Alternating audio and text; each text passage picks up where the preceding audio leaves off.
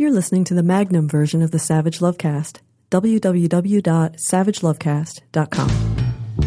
If you're stuck in a relationship quandary, or if you're looking for sexual harmony, well, there's nothing you can't ask on the Savage Lovecast. Well, this is awkward. I'm recording this a couple of weeks ago, so you all listening, all of you, you know something I don't yet know, which is how the Supreme Court came down on marriage equality. That decision is due imminently as I record this introduction. It was due weeks ago as you listen. Nancy Hartunian, the producer of the Savage Lovecast, is away on vacation. She gets to have vacations too, so we had to bank a couple of shows and talk about shitty timing for having a topical top of the Savage Lovecast and banking a show because it's Pride, and here comes the Supreme Court decision, and how did Pride go, and how did the Supreme Court, what decision did they give us on marriage, and how did the Republican fucking shitty candidates react, and how did the Democratic candidates react? Hopefully the Democratic candidates and liberals and progressives and people at Pride parades were all celebrating. And the Rick Santorums, Mike Huckabees, Jeb Bush's, Rand Paul's, Marco Rubio's, Ted Cruz's, Donald Trump's of the world were mourning.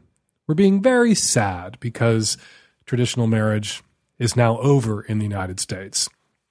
Actually not. You can still get traditionally married in places where same-sex couples can legally wed, like all of Canada and all of Mexico. Mexico, their Supreme Court, this week, as I speak, legalized same-sex marriage all across Mexico. So we are the missing piece of North America now. America, land of the free, home of the brave, always last to get there.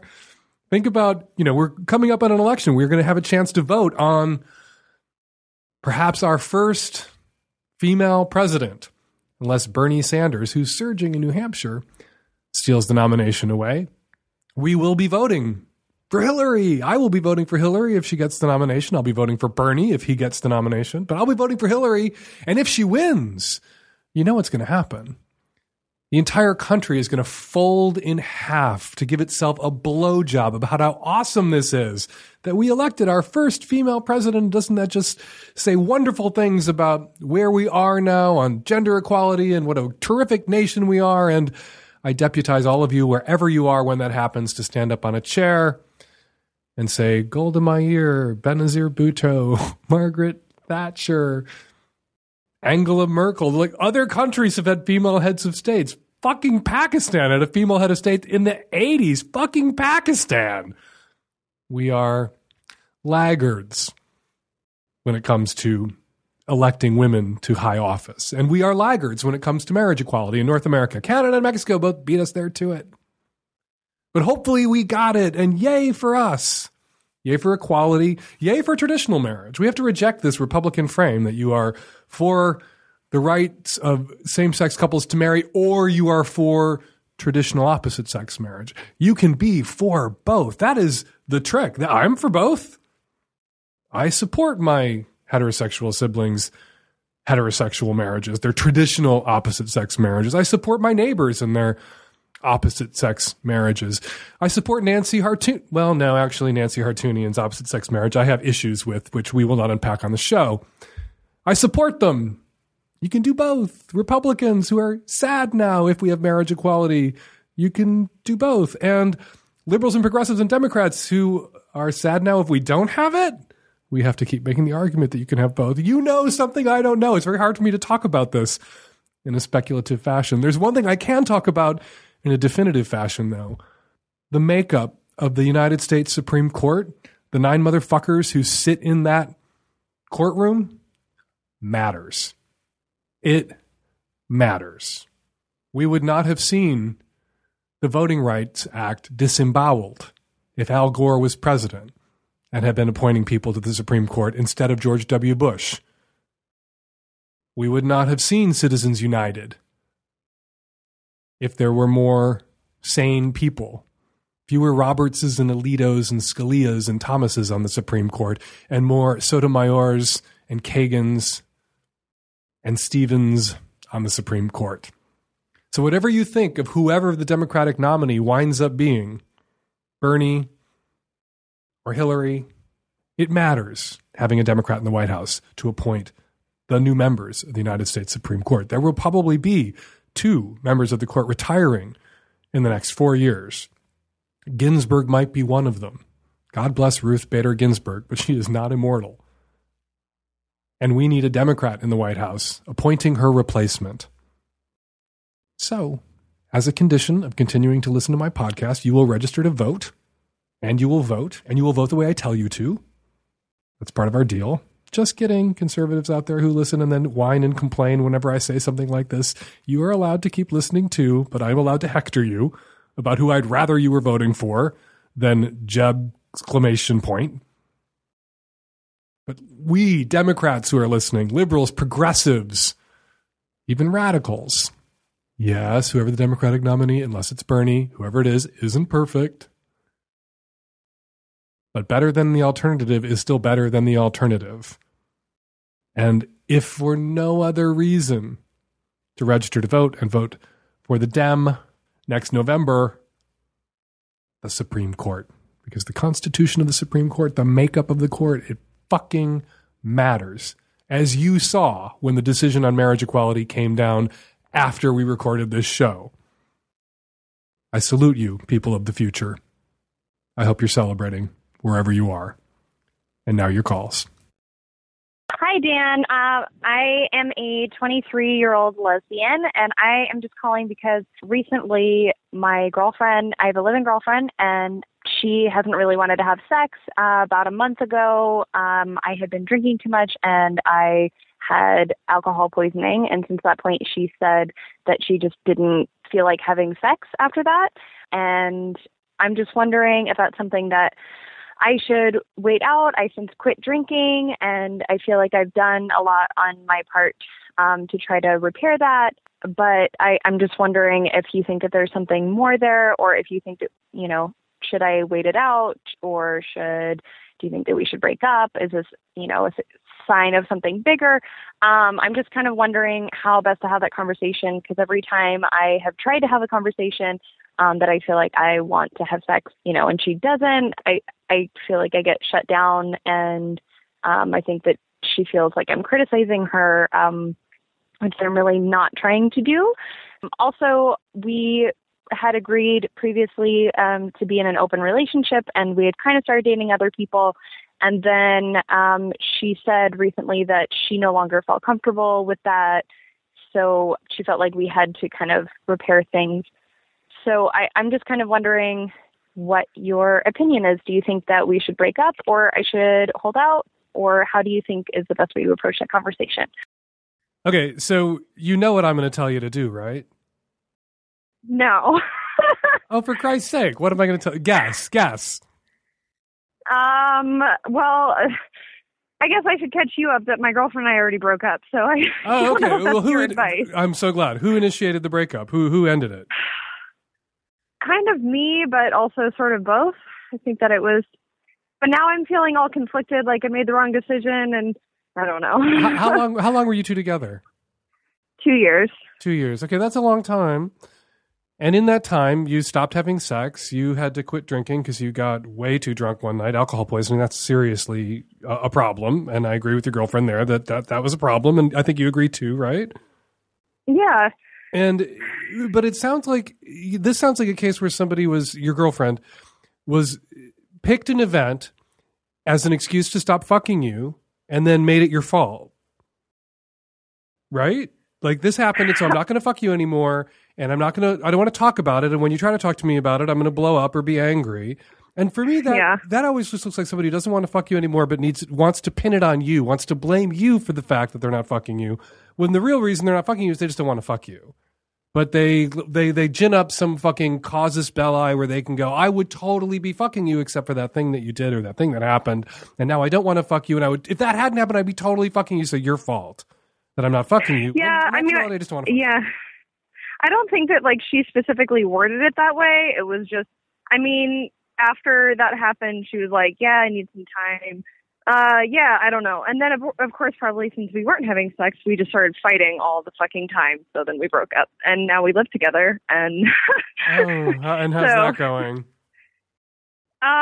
It's fine now. Actually, since we broke up, we stopped arguing with each other. So, that's sometimes magic. I've seen this happen before, where two people, when they're officially together, it's contentious, it's horrible. They're trying to control each other because they feel subconsciously, because I am the girlfriend, I have rights.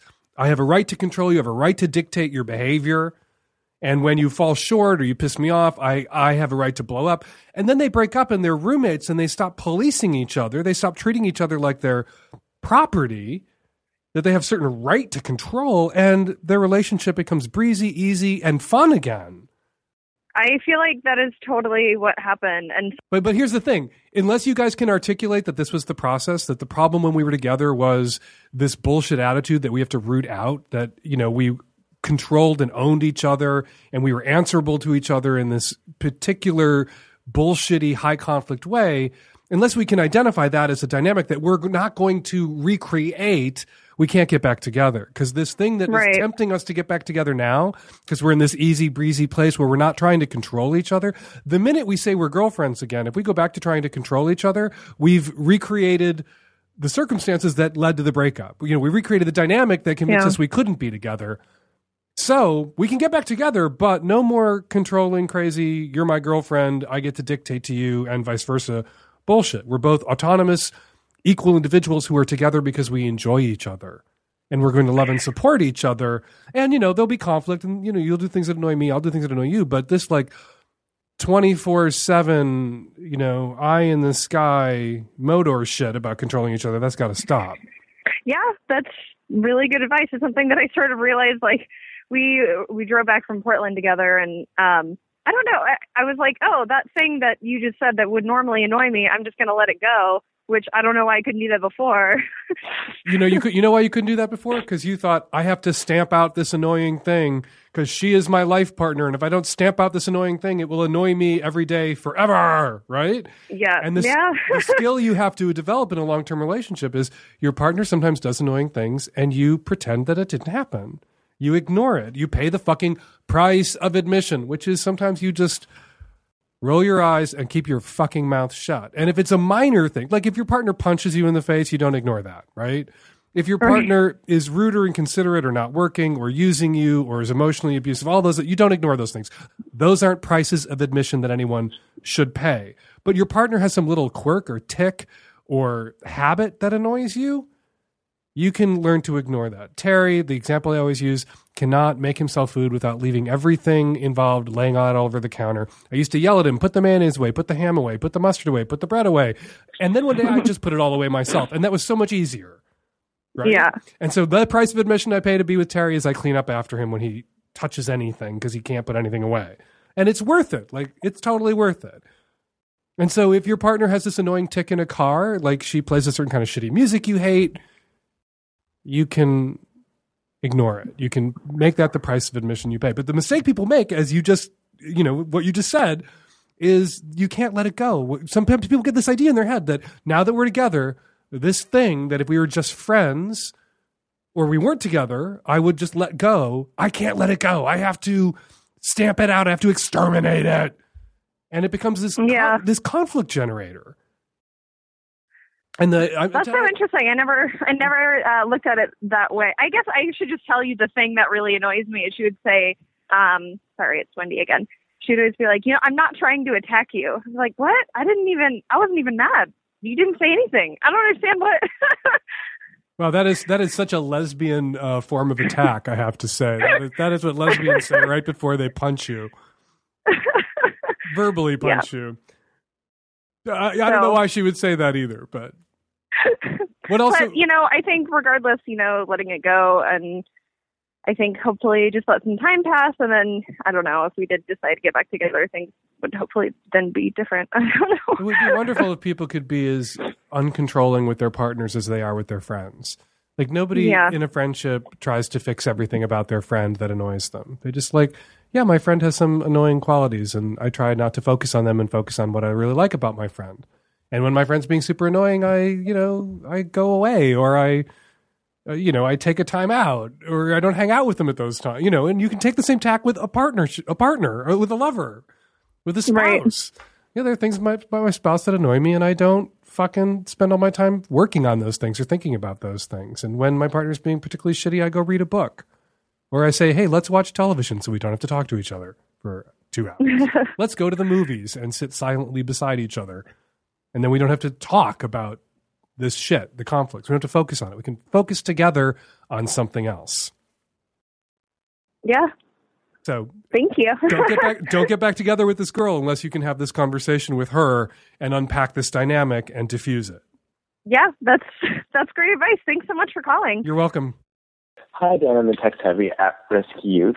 I'm a young 20s gay man from Western Canada, and I've had a weird experience recently that I don't know who else to ask about. I was at a party and came home, and late at night I was browsing Grindr, and someone who had a bi discreet profile wrote me and said, hey, are you interested in doing something for money? And I said, what do you want me to do? And he said, not that much, just maybe jerk me off a little bit. We can meet up, and I'll give you $200. And I was like, of course, that sounds great. So I met up with him, and we drove to a park, got out of the car, it was dark. I took my shirt off, he took his shirt off. He jerked himself off, and we were done. He handed me $200 cash, and then it was over. And then he drove me home, and he was super nice, and there was nothing weird and uncomfortable and dangerous about it, but it occurred to me that it could have been really dangerous and scary, and I don't know that I'm prepared, or that I was prepared for what could have happened there. And I'm wondering if there are any ground rules going into a situation like this. I don't necessarily want to make a profession of this, but it's something that's going to happen again, probably, because that was great money and he was nice and it was kind of fun and exciting. So what do I do? Is there anything that I feel like obviously discretion is key for him, so I know his name, but I can't give all his information to someone just in case. Just are there any ground rules for my safety, ground rules for how to treat this relationship? Is there a finite point at which I have to start, treating it more like a business and less or more like an ongoing friendship, or I don't know. I believe you may be overthinking this. Doesn't sound like you want to go into sex work professionally. There's tons of great writing out there, some books out there. If you Google around, you'll find them about how to take up sex work professionally. But that's not what you're asking about. You're asking about just this one guy who offered you $200 to go jack off with him, and he seemed perfectly nice and perfectly respectful, and you jacked off with him, and he paid you the $200, and you might want to go jack off with him again sometime for the money and for the thrill and for the walk on the wild side. And it doesn't sound like a situation or a circumstance with a lot of built-in risks. You had a good feeling about this guy. You hooked up with him. If money hadn't changed hands, you probably wouldn't feel that much differently about it, and you would apply the same kind of common sense to those interactions with someone you don't know very well that you should apply in this case. If he gives you a bad feeling, don't keep seeing him. Trust your gut. If he does something crazy or weird, leave. You can leave at any time. And you can confide in someone about who you're with and where you're going if you have any concerns. It's not a violation of his privacy for you to let a friend know that you're hanging out with this guy, you don't know him very well. If you disappear, not that you're going to disappear, but if you disappear, to have left that phone number and name, even if it's just a first name, with a friend, not a violation of his privacy, not some sort of violation of the implicit terms that money changing hand obligates you to in any way. You're allowed to advocate for your own safety in that moment. That can include leaving his name and number with a buddy. And just a theory from left field, I have heard from people in the past, and I've known people, actually personally known people, who got off on paying for it. They even paid people that they really didn't need to pay for it. People who wanted to sleep with them anyway, they paid them because they were aroused by the whole John sex worker thing. The whole prostitute John thing kind of turned their crank, and it was their fetish. It was their role play thing with some actual real money changing hands. That could very well be the case for him. You were already talking to him before he made this offer, so I assume you were attracted to him on some level, but this is kind of what turns him on. This is his kink. You're being GGG by taking the do-re-mi. Enjoy. Don't overthink it. use the same common sense safety approach you would use with anybody else that you were hooking up with that you didn't know well. Hi, Dan. I'm a 33-year-old straight man living in the Northwest. I'm in a long-term relationship of nearly 7 years with a woman, also 33. We have a great connection in many ways, but I have some questions about our deeper compatibility. Notably, I've always had a desire to fuck other women, and she's very clear she does not want an open relationship. We began dating at a time when I was just coming into my own sexual confidence, so I never really got to play the field as an adult man.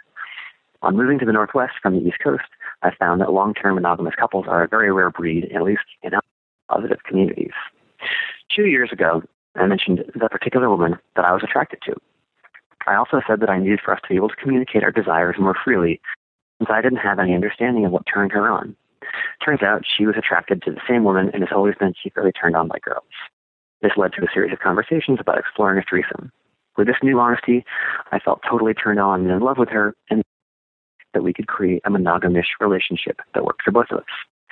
In the 2 years since, the conversation has advanced, but the farthest we've gotten is both kissing a girl at a party. It was incredibly hot, blew my mind a bit, and made me see my lady in a whole new light.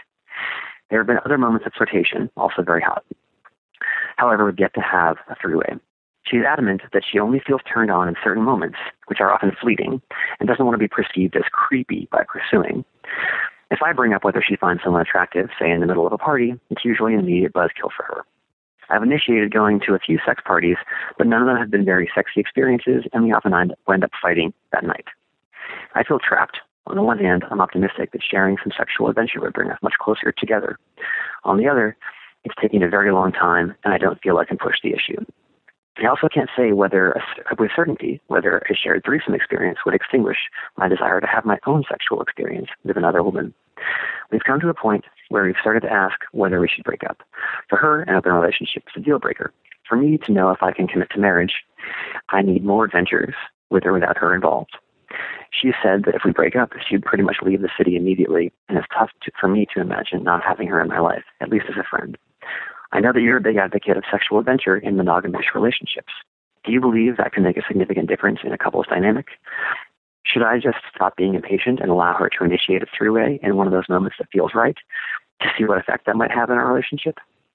Or am I just dragging out a relationship with a great person that I'm ultimately not compatible with? I'm really at a loss. So what you guys are doing here is kind of playing sexual relationship, monogamy, non-monogamy, price of admission chicken. And who's going to jump first? And you need to embrace the actual dynamic. Somebody's going to lose. Somebody's going to have to give. Somebody's going to have to look at the sort of mutually exclusive ultimatums that you have both thrown on the table and decide whether they're in or out. And she is telling you that she is not up for open relationships. She's giving you just enough sort of, going out to these sex parties that clearly make her unhappy, hence the fighting afterwards, just enough contemplation of threesomes to keep you in her life, right? To keep you living in hope. And she hopes to run out the clock for the next 50 years, probably. And then, no threesome, we're dead. And you're saying that your price of admission is open relationship. So these are mutually exclusive positions, and one of you is going to have to shit or get off the other's face. It's time. So you've invested a lot of time and energy and sturm and drang and bullshit in this relationship, and good for you. You both stuck it out to see if you could come to terms, to see if you could push yourselves closer together, and somebody's got to call the question. So you have to go to her and say, to move forward in this relationship, to actually commit, I need to be in an open relationship. I need to have the person that I love, that I'm committed to, that I will be loyal to, but I also need to have my sexual freedom too. And if that's not what you want, then you don't want me. And she needs to say to you, what I want going forward is an exclusive sexual commitment. I want monogamy. I don't want three-ways, and I don't want to be with somebody who's with other people. Are you willing to give me what I want? And then one of you needs to make up your fucking minds about who's going to compromise.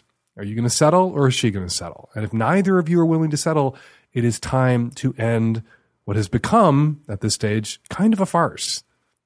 You guys are just drawing out the inevitable confrontation and the inevitable paying of the price of admission by one or the other of you. One of you is going to have to pay that price. Who's it going to be? Time to ask. Hi, Dan. This is a 30-year-old female on the East Coast. I have been married for about 2.5 years to a wonderful man, and we are expecting our first very wanted child. We had some fertility issues, and we have been through a lot in the past 1.5 years trying to get pregnant. Finally got pregnant, and we're both over the moon, super excited. I have no sex drive. I'm halfway through my pregnancy, and I feel okay. I just don't feel sexy, and I don't want to do stuff. We have, we snuggle and cuddle and touch and kiss, and we're intimate with each other. And my husband is wonderful and keeps saying he doesn't care. He's fine. He's not worried about it. It'll come back whenever it comes back. But I am really struggling with the fact that it's gone, and when will it come back? And I don't really know what to do. And I wondered if you could just tell me to get over it and just be patient and wait and see what happens, or power through and start doing it and see if I feel sexy. I don't know, Dan. Please tell me. Joining me to help answer this question, the host of WNYC's parenting podcast, The Longest, Shortest Time, Hillary Frank. Hey there, Hillary. How are you? Hey, Dan. I'm good. Thanks for having me.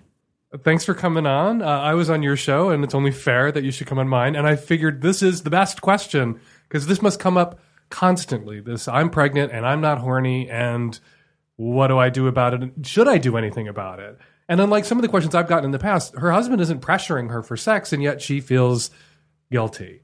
And her question is, when will it come back? So in your infinite experience, when does it come back? And is it the same time frame for everybody, or does she just need to let it happen? I mean, first, I would say, of course, you don't feel horny.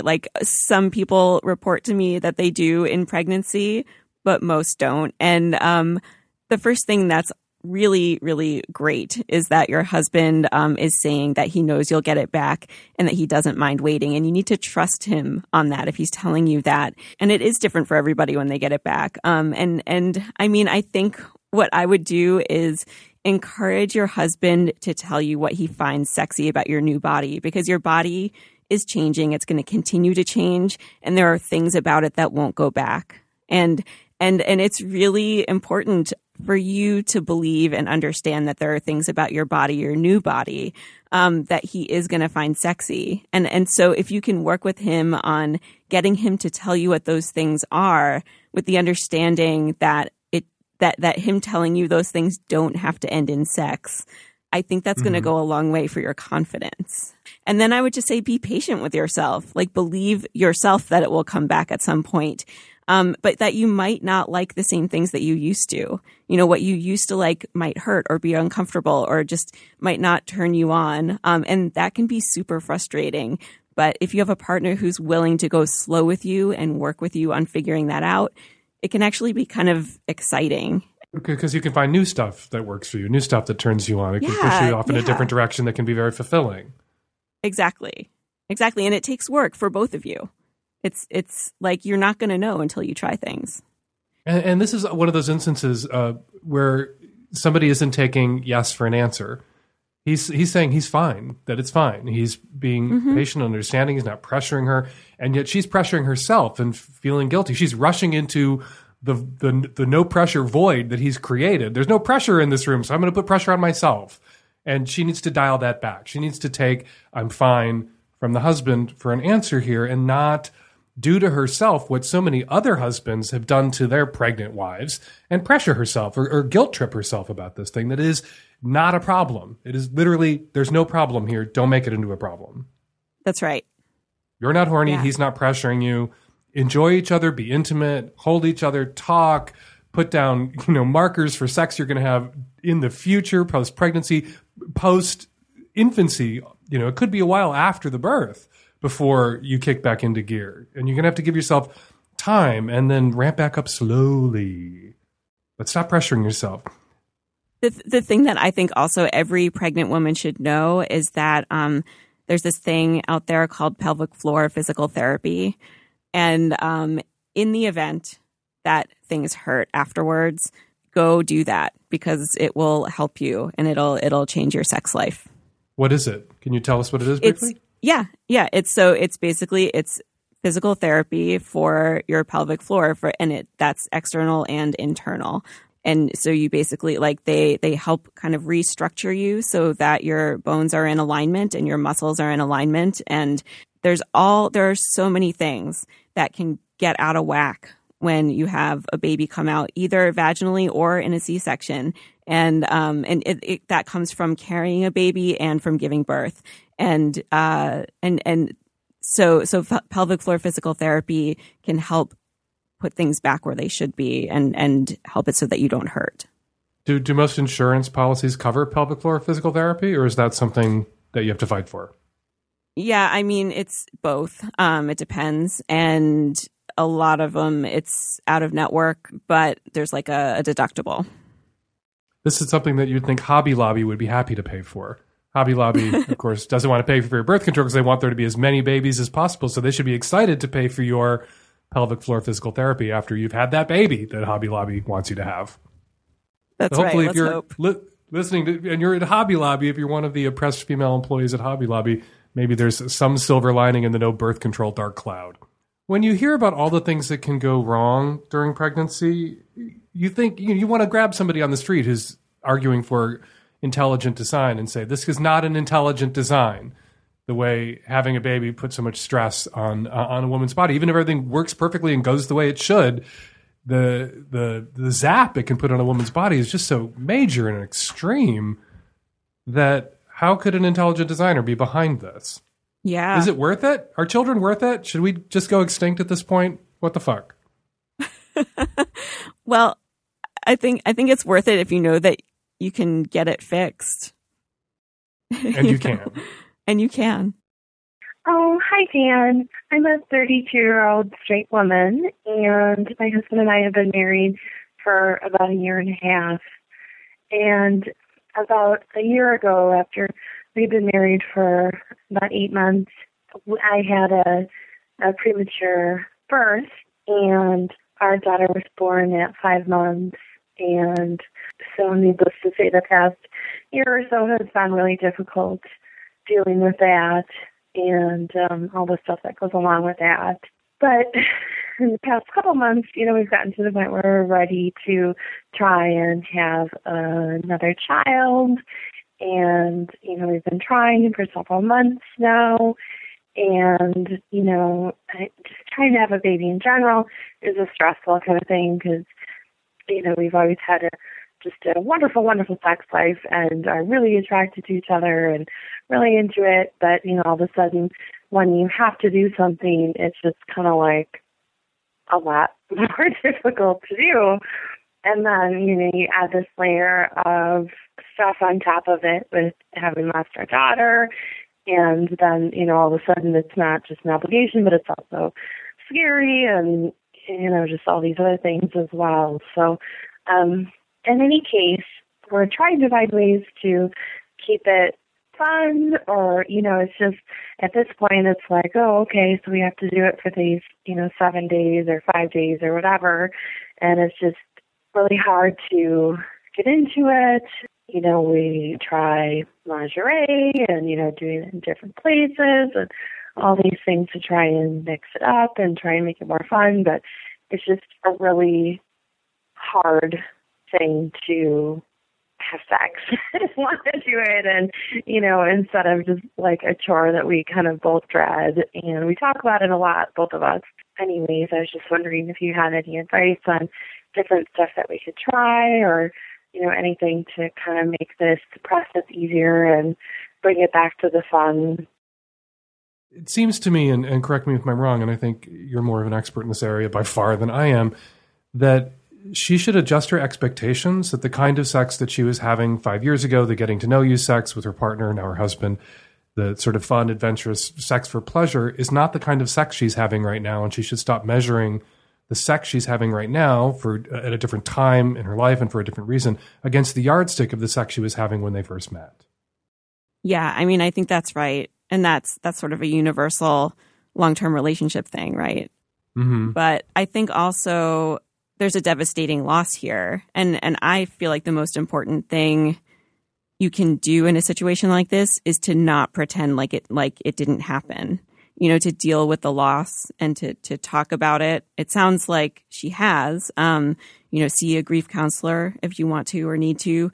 But also like remember that you're on the same team. You and your partner are on the same team. Like these kind of situations have the potential to drive you apart or to make you closer to a person. And there's nothing sexier than someone who really gets you. And I would encourage them to use that when they're being intimate. And I don't mean just like when you're getting ready to have perfectly timed sex, I'm talking about like being close and like doing things together that you've never done before. Like, really simple stuff like walk around a part of your city together that you've never been in, or eat a kind of food you've never tried, or listen to a kind of music you've never heard. Have new experiences together that aren't all about mourning the loss of the other baby or trying to have a new baby. And I feel like that, like it's all related, and it's all related to feeling intimate with somebody. And also I think like just remember you don't have a kid yet, and use that to your advantage. You can do it whenever you want. So you need to do it on certain days, and that sort of takes some of the fun out of it. But you could do it in the morning or at night, or you could sneak out at lunch for a quickie if that's something you could do. But like you can be playful with each other in a way that isn't as possible when you have kids. And let it be a different kind of sex. And there's sex that I think people have in the wake of grief and loss and tragedy that is more about, I think, reclaiming yourself, more about reclaiming life in this affirming way. But it can be very different, less sort of casually fun and celebratory, and less taking life for granted, more like reasserting that life is to be lived. And, I'm not comparing the loss, and there's nothing more devastating than the loss of a child, but and I hate to drag my own dick into it, but the sex I had in the wake of my mother's death was very different than the sex Derry and I were having in the months before. You know what I mean? It was just it was very sad. It was, but very loving and tender, but we had to let it be different. And I guess, from my own personal experience with loss, not equating the losses, and I would just tell the caller to go ahead and be sad and have sex, that you can have sex from a place of grief and loss where you're rewiring yourself or reestablishing those connections and looking to the future from this point right now of grief and loss. And that's okay to experience sex differently in the wake of that kind of loss, to let it mean something else. Yeah. I think that's right. I mean, I haven't lost a pregnancy, but I had a really, really rough childbirth injury, and it really impacted my sex life. And I think like there was grief and loss around that. And again, not to equate them, but I think that I wish someone had told me, don't just pretend like it didn't happen, but like work on it together, work through it together. And like you said, like it's okay to be sad, and put away the fucking lingerie. Stop like trying to play up a kind of performative, up with people happy, consequence free life is, a cabaret kind of fucking sex right now. That's not where you are. And don't pretend to be there. Don't hustle yourself to that place, because you're just going to feel alien in that place. It's not where you are. You'll get back there in time. But for right now, like put away the fucking lingerie and lay together and stop wanting it to be what it was and let it be where it is, and then grow from there. And you'll get back to that place most likely. Most people do. But right now, have sad sex. Sad sex is a thing. Yeah, and use it as a way to connect, rather than a way to produce a baby. Right. Even though that's the goal. And don't use it to deny. Yeah. And if you want to have a good cry during or after, go right the fuck ahead. Yeah. Because then sex can be part of your healing process. And right now it sounds like she's using sex as kind of a denial mechanism, or sometimes to block the grief instead of like flowing through it, which you just got to flow through. You got to fuck through it sometimes. You got to fuck through the grief. Thank you so much for coming on the show today, Hillary Frank. Thanks for having me on, Dan. Big fan of your show. Find it on iTunes. And WNYC's parenting podcast, The Longest Shortest Time. You also have Facebook pages for moms and dads. Anything else you want people out there in my audience to know about your show? Yeah, we have an app now where you can answer our questions every other week, and we put our favorite answers on the show. You can find it on the iTunes store. Thank you so much, Hillary. It was great having you. Thanks, Dan. Hello, I am a 29-year-old straight female living in the Pacific Northwest, and I have a question regarding my propensity to fall for men who have destructive addictions, are emotionally troubled, or are recovering from childhood wounds.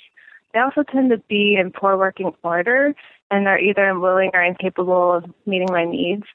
And I'm aware of facilitating men's healing and growing process as a way to connect with them more profoundly. So I'm wondering how I can experience the deep connection that comes with helping a romantic partner in his time of darkness without having to date damaged men. So basically what you're saying is that you really want to be a fireman, you really want to save people from fires, but you don't want to run into any more burning buildings. Well, you can't have that concept of yourself as a fireman who saves people from fires without being the person who runs into burning buildings. Translating now, you can't cling to this narcissistic identity that you've created for yourself as the healer of damaged men without having to date damaged men.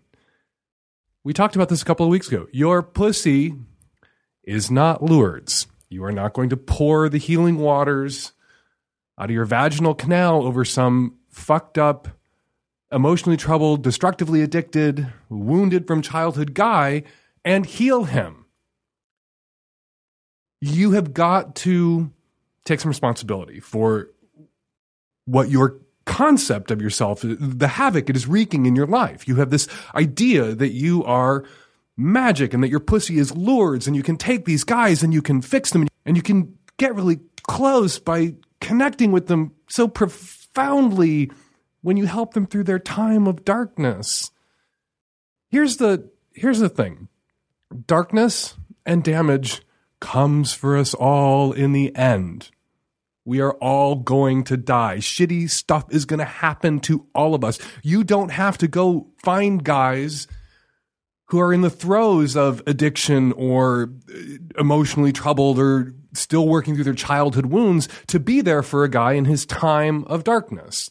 You can find a decent, nice guy who's in good working order, right? Not perfectly healthy. Nobody's perfectly healthy. I'm not saying that you shouldn't date somebody with a history of mental illness. I'm not saying you shouldn't date somebody who's got damage that they've struggled with and overcome, but you should find somebody in good working order and date them and trust in fate. Trust that fate will deliver you to those moments when you will be able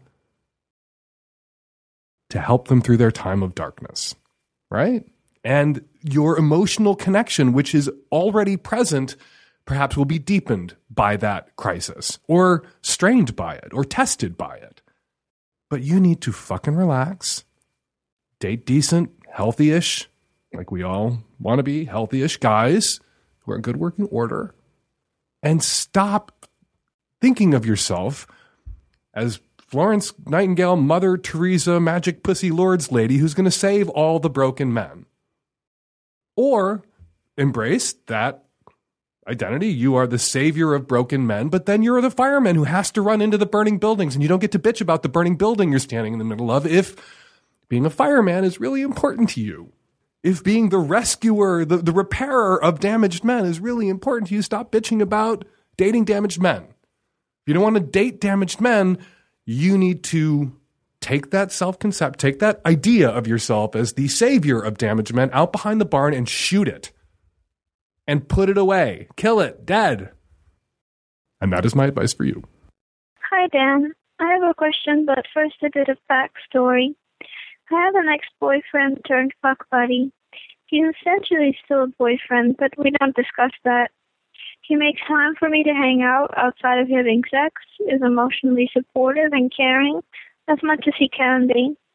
He's more than a decade my senior. I'm in my early 20s. He's a strange man, uncommunicative, with moods abrupt and changeful. He has stated he does not communicate, and I found this to be true. Some of his behaviors confuse me and leave me emotionally drained. I want to understand his ways. He has an ex-girlfriend he speaks of fondly and with some frequency.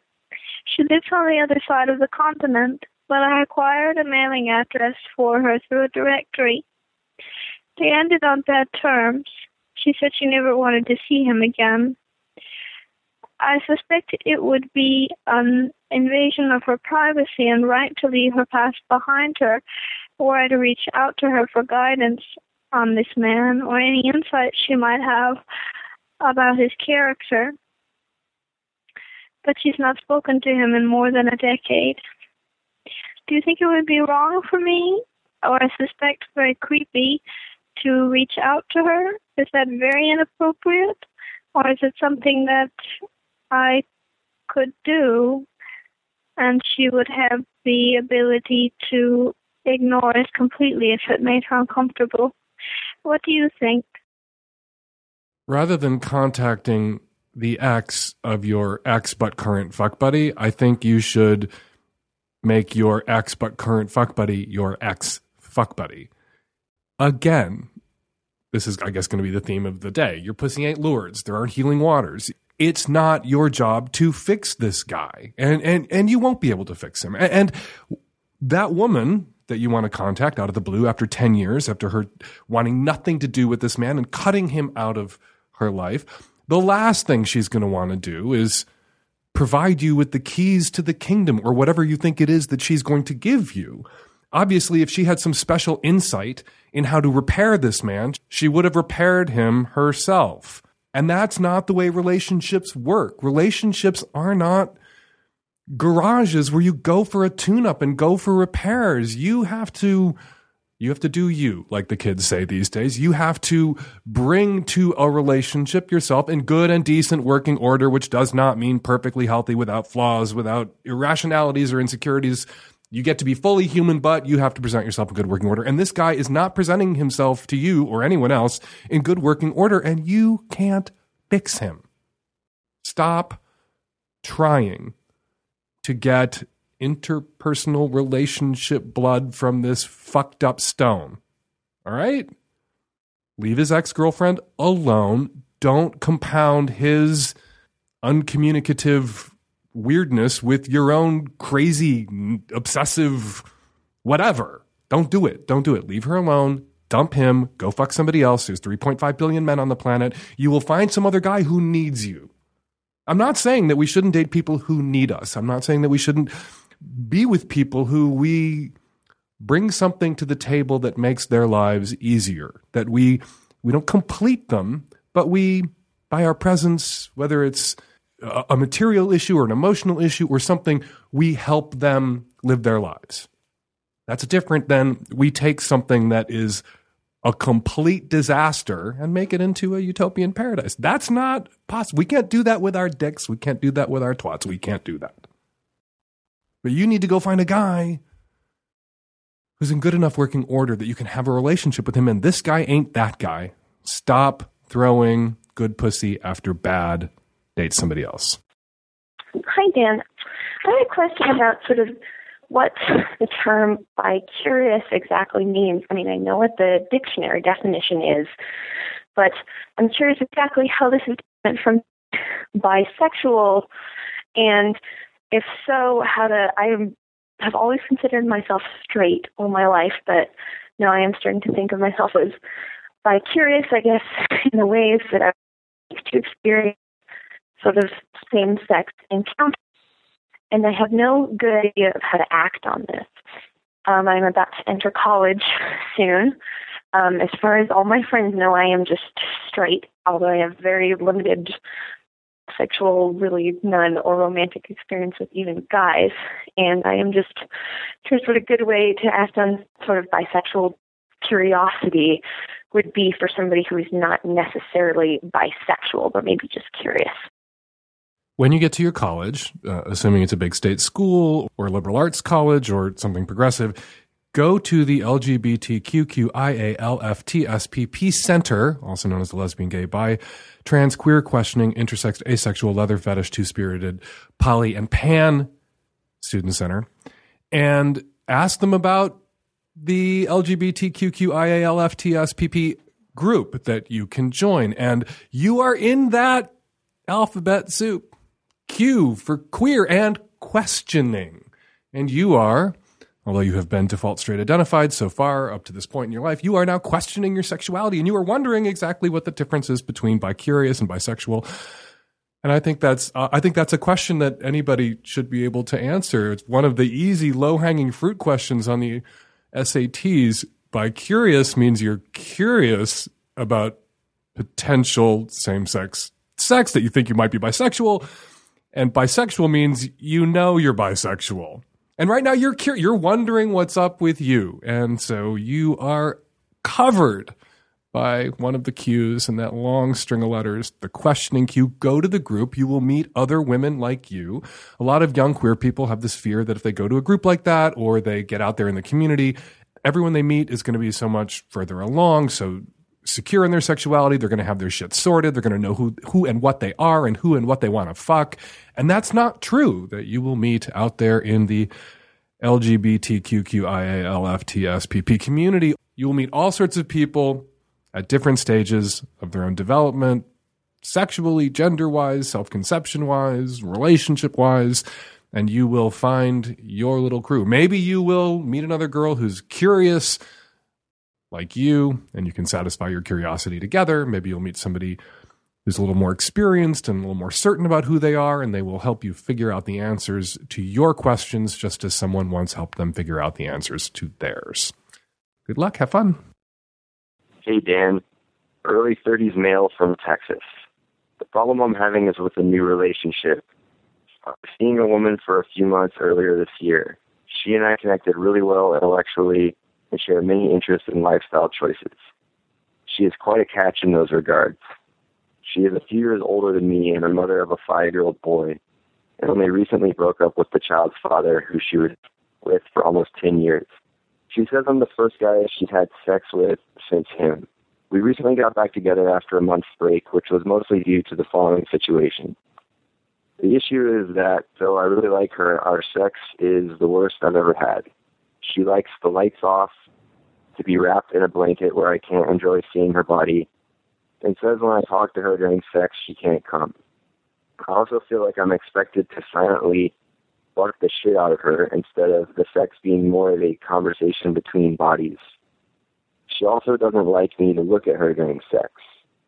Furthermore, I think my dick is too big for her. I can feel it hitting her cervix when she's on top. This is one of the weirdest things because she looks like she's wincing in pain, but says she likes it. Our sexual connection is pretty cold. Needless to say, she has not achieved orgasm in 3 months of having regular sex with me. I understand she may be programmed from past experiences with her child's father or from some event in the past she hasn't told me about. But the biggest worry is that I'm doing something that doesn't allow the space for her to be satisfied or to heal from whatever seems to have traumatized her sexually. Either way, the sex is lackluster in relation to most previous lovers who seemed to rejoice in the sex and with whom I usually felt a strong sense of ecstatic physical union, even if only hooking up. I would love to be able to open this woman to sexual fulfillment so we can experience that together, but I almost feel it would be better for her to experience other partners, especially because she has told me she finds much of what I do weird, even though it's pretty vanilla. Changing sexual positions, sex standing up, sex outside of the bedroom, etc. I would like to think this could change into a more fulfilling relationship with more orgasms, more physical union, more playfulness, and less shame in the bedroom, yet I often feel doubtful.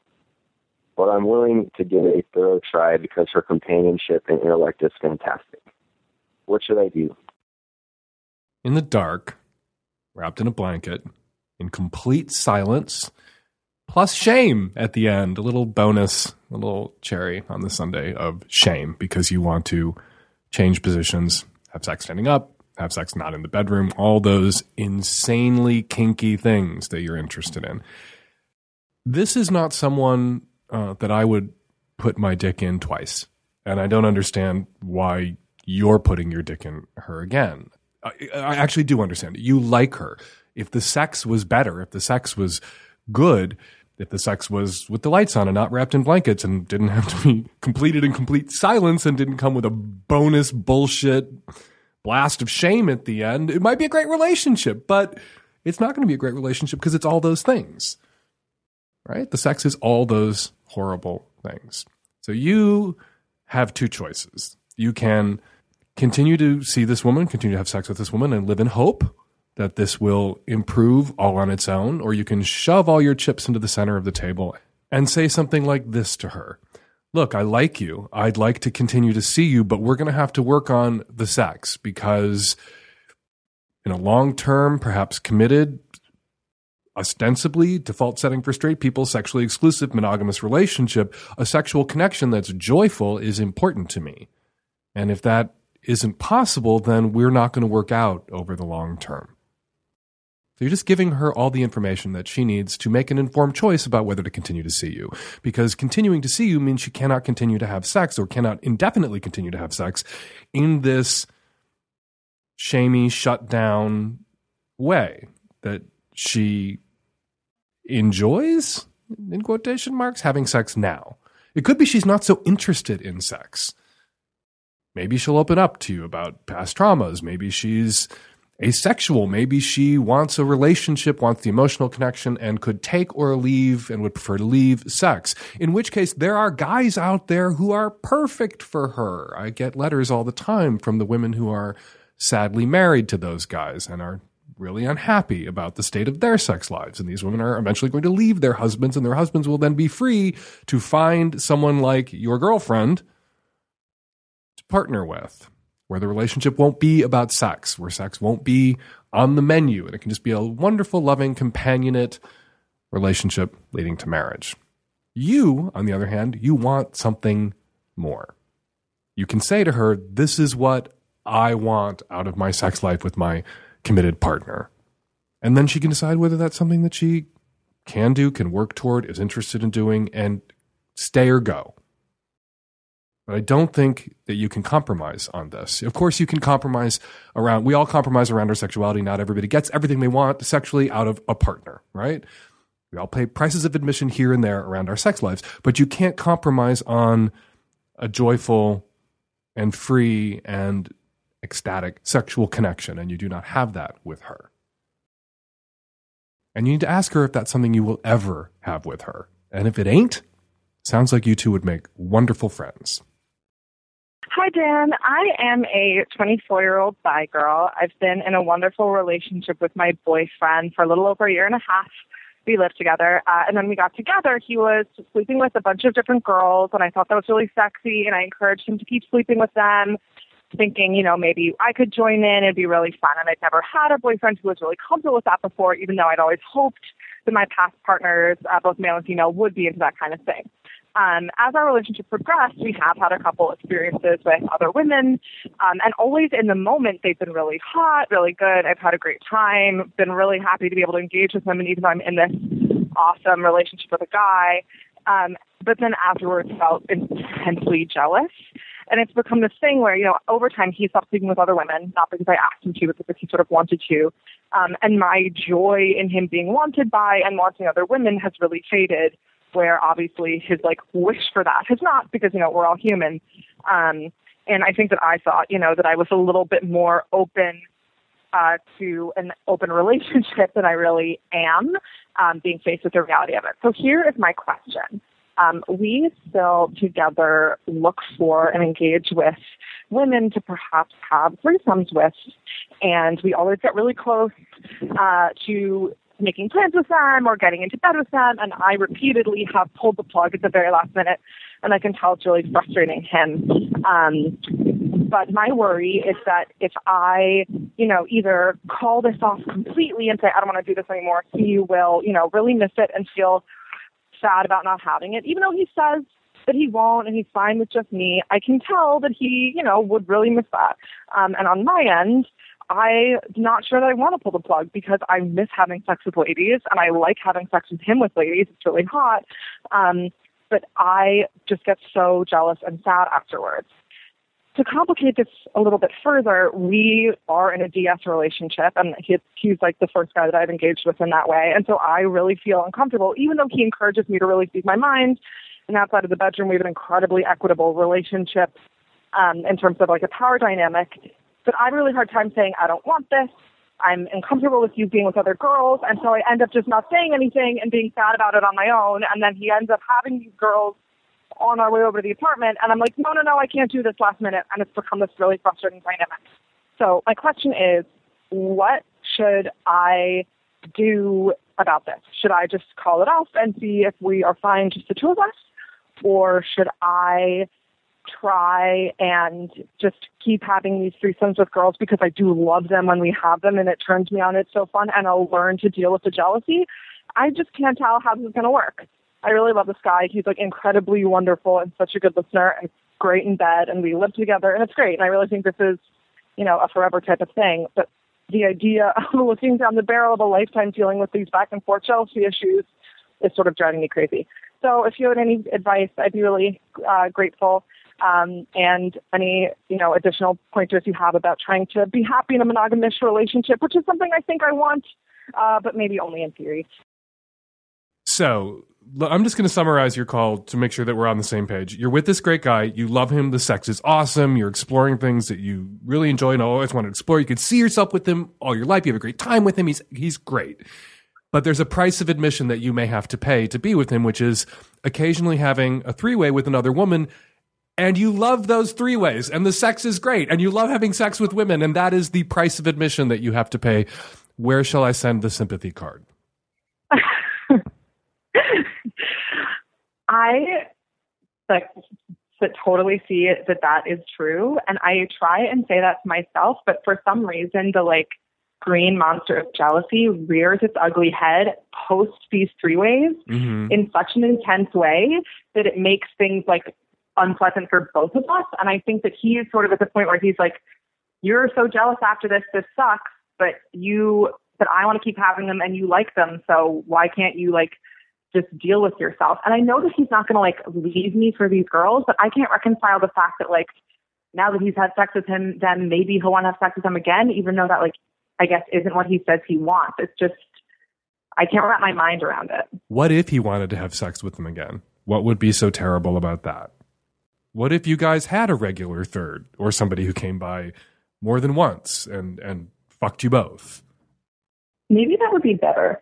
I don't understand why that's a nightmare scenario. If you guys had sex with somebody and you clicked and you enjoyed her and he enjoyed her, what you've just expressed is your, bedrock fear that he might want to fuck this other person again, to me seems goofy. If you find somebody and you click with them, you guys are in an open monogamous relationship. So am I. So mine's like that too. If you find somebody and it works and it's fun, why start flipping over rocks again, looking for somebody else? Why not just enjoy that person and allow there to be a connection? Even, so long as you guys are still each other's primary partners, so long as you guys are prioritizing each other, taking care of each other, checking in with each other, there being another person that you can trust, who respects your relationship and who likes being your third, your nightmare scenario to me sounds pretty great. Yeah, you're actually right. And the other thing I would say, though, and this is paradoxical, you should call it off for a while. He's told you that he will stop doing this if that's what you need. And I think just as a demonstration to yourself that he will prioritize your comfort by, turning this valve off, if that's what you want him to do, may make you more comfortable turning it back on, knowing that it's a switch you can flip back and forth. You know what I mean? Yeah, that's a really, really good point. That you have some control, and it will demonstrate to you his respect for your primacy in his life and the way he values your relationship. So even if it feels arbitrary, even if it feels on some level you're testing him or playing a game, that's okay. For you to say, you know what, I just need to see that if, for my comfort, we need to knock this off for a month or two, that we can do that successfully and that it's not going to destroy our relationship. That I'm more important to you than this may make me more comfortable with that. Yeah, that's such a good point also, because then I won't be so irritating him all the time, like, oh, yeah, sure, let's do it. No, thanks. It's like, it'll give us both a break, and then if we start again, yeah, that's a really good point. A little break, a little reset. And a little bit of learning to talk yourself off the fucking ledge, right? How long have you guys been together? A little over a year and a half. Okay, and how many three-ways have you had? 3. 3? And how many other women has he had sex with in that time? 3. 3? Just those 3? Yeah. Yeah. Okay. And how many women has he left you for? None. Okay. After a while, you have to take yes, and I'm still here for an answer. That doesn't mean yes forever or he'll be there forever. Relationships end. Every relationship we're going to be in is going to fail until one doesn't. A year and a half is not 25 years, and people who are together 25, 30 years break up and get divorced too. There are no guarantees. Enjoy each other while you're together and stop stressing about worst case scenarios, because that will make your worst case scenario likelier to happen. If, your relationship becomes this paranoid, scorched earth hellscape because you're so freaked out and jealous and insecure when he's given you really no cause to be, that incentivizes pulling the plug. Like, she's so worried about me leaving her for somebody else that she's making me miserable. So I think I need to leave her for somebody else who's not going to make me fucking miserable. Oh, God, you're so right. It's also not like I don't want this. I'm totally bi. I love fucking these girls. It's like I should be, like, singing from the rooftops about this. Okay, then you need to, when I say you need to talk yourself off the ledge, at those moments when you're jealous, you need to, like, be able to say to him, and he needs to be able to say to you, you need to be able to say, I'm having my little irrational jealousy meltdown right now about this. And he needs to, like, say, there's nothing to be jealous about, and you guys need to, like, make processing and accommodating and handling and working through your insecurity, sort of post-orgasmic insecurity backwash, almost like a ritual, like an aftercare ritual where you're like, here's me feeling jealous. And he's like, here's me eating your pussy, not going anywhere, nothing to be jealous about. Wasn't that great? Yeah, that makes perfect sense. And you can manage your insecurities. You can manage in an open relationship your jealousy. And jealousy touches people in close relationships and has to be managed. But I think it touches people in open relationships sometimes more profoundly. And it still has to be managed. And, this show, earlier in the show, we're talking about, we want partners who are good working order. That doesn't mean perfect, perfectly healthy. And one of the sort of good working order, but not, absolutely perfect thing that typically people do for each other, they bring to the table, is I honor and I will work with your insecurities, and I will offer you blandishments and reassurances when they pop up. And it becomes a game. It can become sort of rote and ritualistic and formalized. Yeah. And then it becomes, and the more rote and ritualistic and formalized it becomes, the quicker you process your way through it. You have your three-way, the next morning you're like, here I am feeling jealous. And he's like, here I am putting my dick in you. Nothing to feel jealous about. Over. It gets quicker once you can label it an irrational insecurity that I need some demonstration of reassurance for right now. And then I'm done. I'm fine. But giving up on three-ways that you like, that you enjoy. Right, of course. I have to remind myself that. Because of these little blow-ups of jealousy seems like too high a price for you to pay. Set him aside. Who gives a shit about him? Look what you're sacrificing on the altar of your own insecurities. Why would you sacrifice that pleasure, that thing you enjoy so much, on the altar of your own insecurities? Yeah, totally. That's such a good point.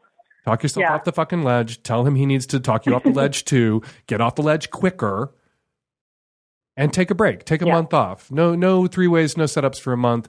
And then, you know what? The next time, after that month, when you're going to set one up, this is what you're going to tell yourself. You have to go through with it. Right. Yeah. He respects your wanting to turn it off for a month, and then you power through your moment of panic and insecurity when she's on her way over. You throw yourself into it. Do that for him after he does that for you. Yeah, that's fair. Good luck. Yeah, totally. Thank you so much, Dan. You're welcome. Lots of people out there are going to listen. You're welcome. Lots of people out there are going to listen to your problem and be so jealous and wish that their problems were more like your problems. My problem is all this awesome sex is giving me a feeling. That's too bad. I feel terrible for you. Good luck. Thanks, Dan. Thank you. Have a good day. You too. Bye. Oh, hi. This is a straight married woman in Seattle. I'm actually calling about my husband. My husband is bi. He's been bi. I've known that as long as we've been dating. So it was never an issue between. It was never an issue between us. As I said, we've been married 11 years. In that time, he hasn't been super open about his bisexuality. Just different reasons, needless to say, his close friends know. But, recently, because of you've been talking about bi visibility, I've really been encouraging my husband to be more open about his bisexuality. And since then, he's come out to more friends and close family members about it. And everything so far was fine until he came out to one of his friends at a dad's group from our church. Him and this other guy had been hanging out like once a week for like 2 months. So my husband felt like they were pretty close at that point. But as soon as my husband came out as bi to this other dad, this other dad freaked out and stopped talking and calling and hanging out with him for like 3 months. And then kind of out of the blue, after 3 months, this other dad calls up my husband and is like, oh, hey, let's hang out. And my husband's like, okay, sure, whatever. And they hang out, and this other dad reveals that he has been worried for 3 months that my husband was trying to hit on him when he came out as bi. And my husband was like, oh, my God, no, that's not what was going on at all. But, nothing he could say. My husband could tell nothing he could say was convincing this other guy. Anyway, that being said, my husband, he's really torn up about this. It brings back feelings. We are church, we are Christians. We do go to church. And, so needless to say, this is not the first encounter with bigotry that we have encountered in the church culture, but it's the first that my husband has encountered, like, for a while. A really long time. It really brings back bad memories, and he's really torn up about it, and he feels like his trust is betrayed. But because my husband is a counselor, he also feels like he needs to, we're actually leaving our church mainly because of our church's stance on gay issues. But anyway, my husband really feels like he has to meet with this other dad, this other guy, one more time, just so he won't feel so bad about it inside, I guess. Anyway, I would really like some advice for my husband. I hate seeing him so torn up about this inside. I hate that this is upsetting him so much. I really would like some words of advice, Dan. That would really be great. The more your husband works at convincing this asshole from that dad's group that he wasn't hitting on him, the more emotionally invested your husband seems in this guy's feelings and opinions and his relationship with this guy, the more that guy, that asshole, is going to tell himself that your husband is hitting on him. There's no winning this. Cut the motherfucker out of your lives. Your husband needs to accept that when you come out as lesbian, gay, bi, or trans, and good for him that he's coming out to more people as bi, that's wonderful and tremendous, but it does come bundled occasionally with social costs, right? It can damage your relationship with your parents. You can lose friends. You can wind up moving to a new church, which is something that you guys should have done ages ago. It annoys me, actually, that you were sitting there knowing that your church's stance on gay issues was terrible as a queerish couple. One of you is bi, and yet you're in this church where they're saying shitty things about gay people. And that was not okay to the lesbians and gays who are part of your community.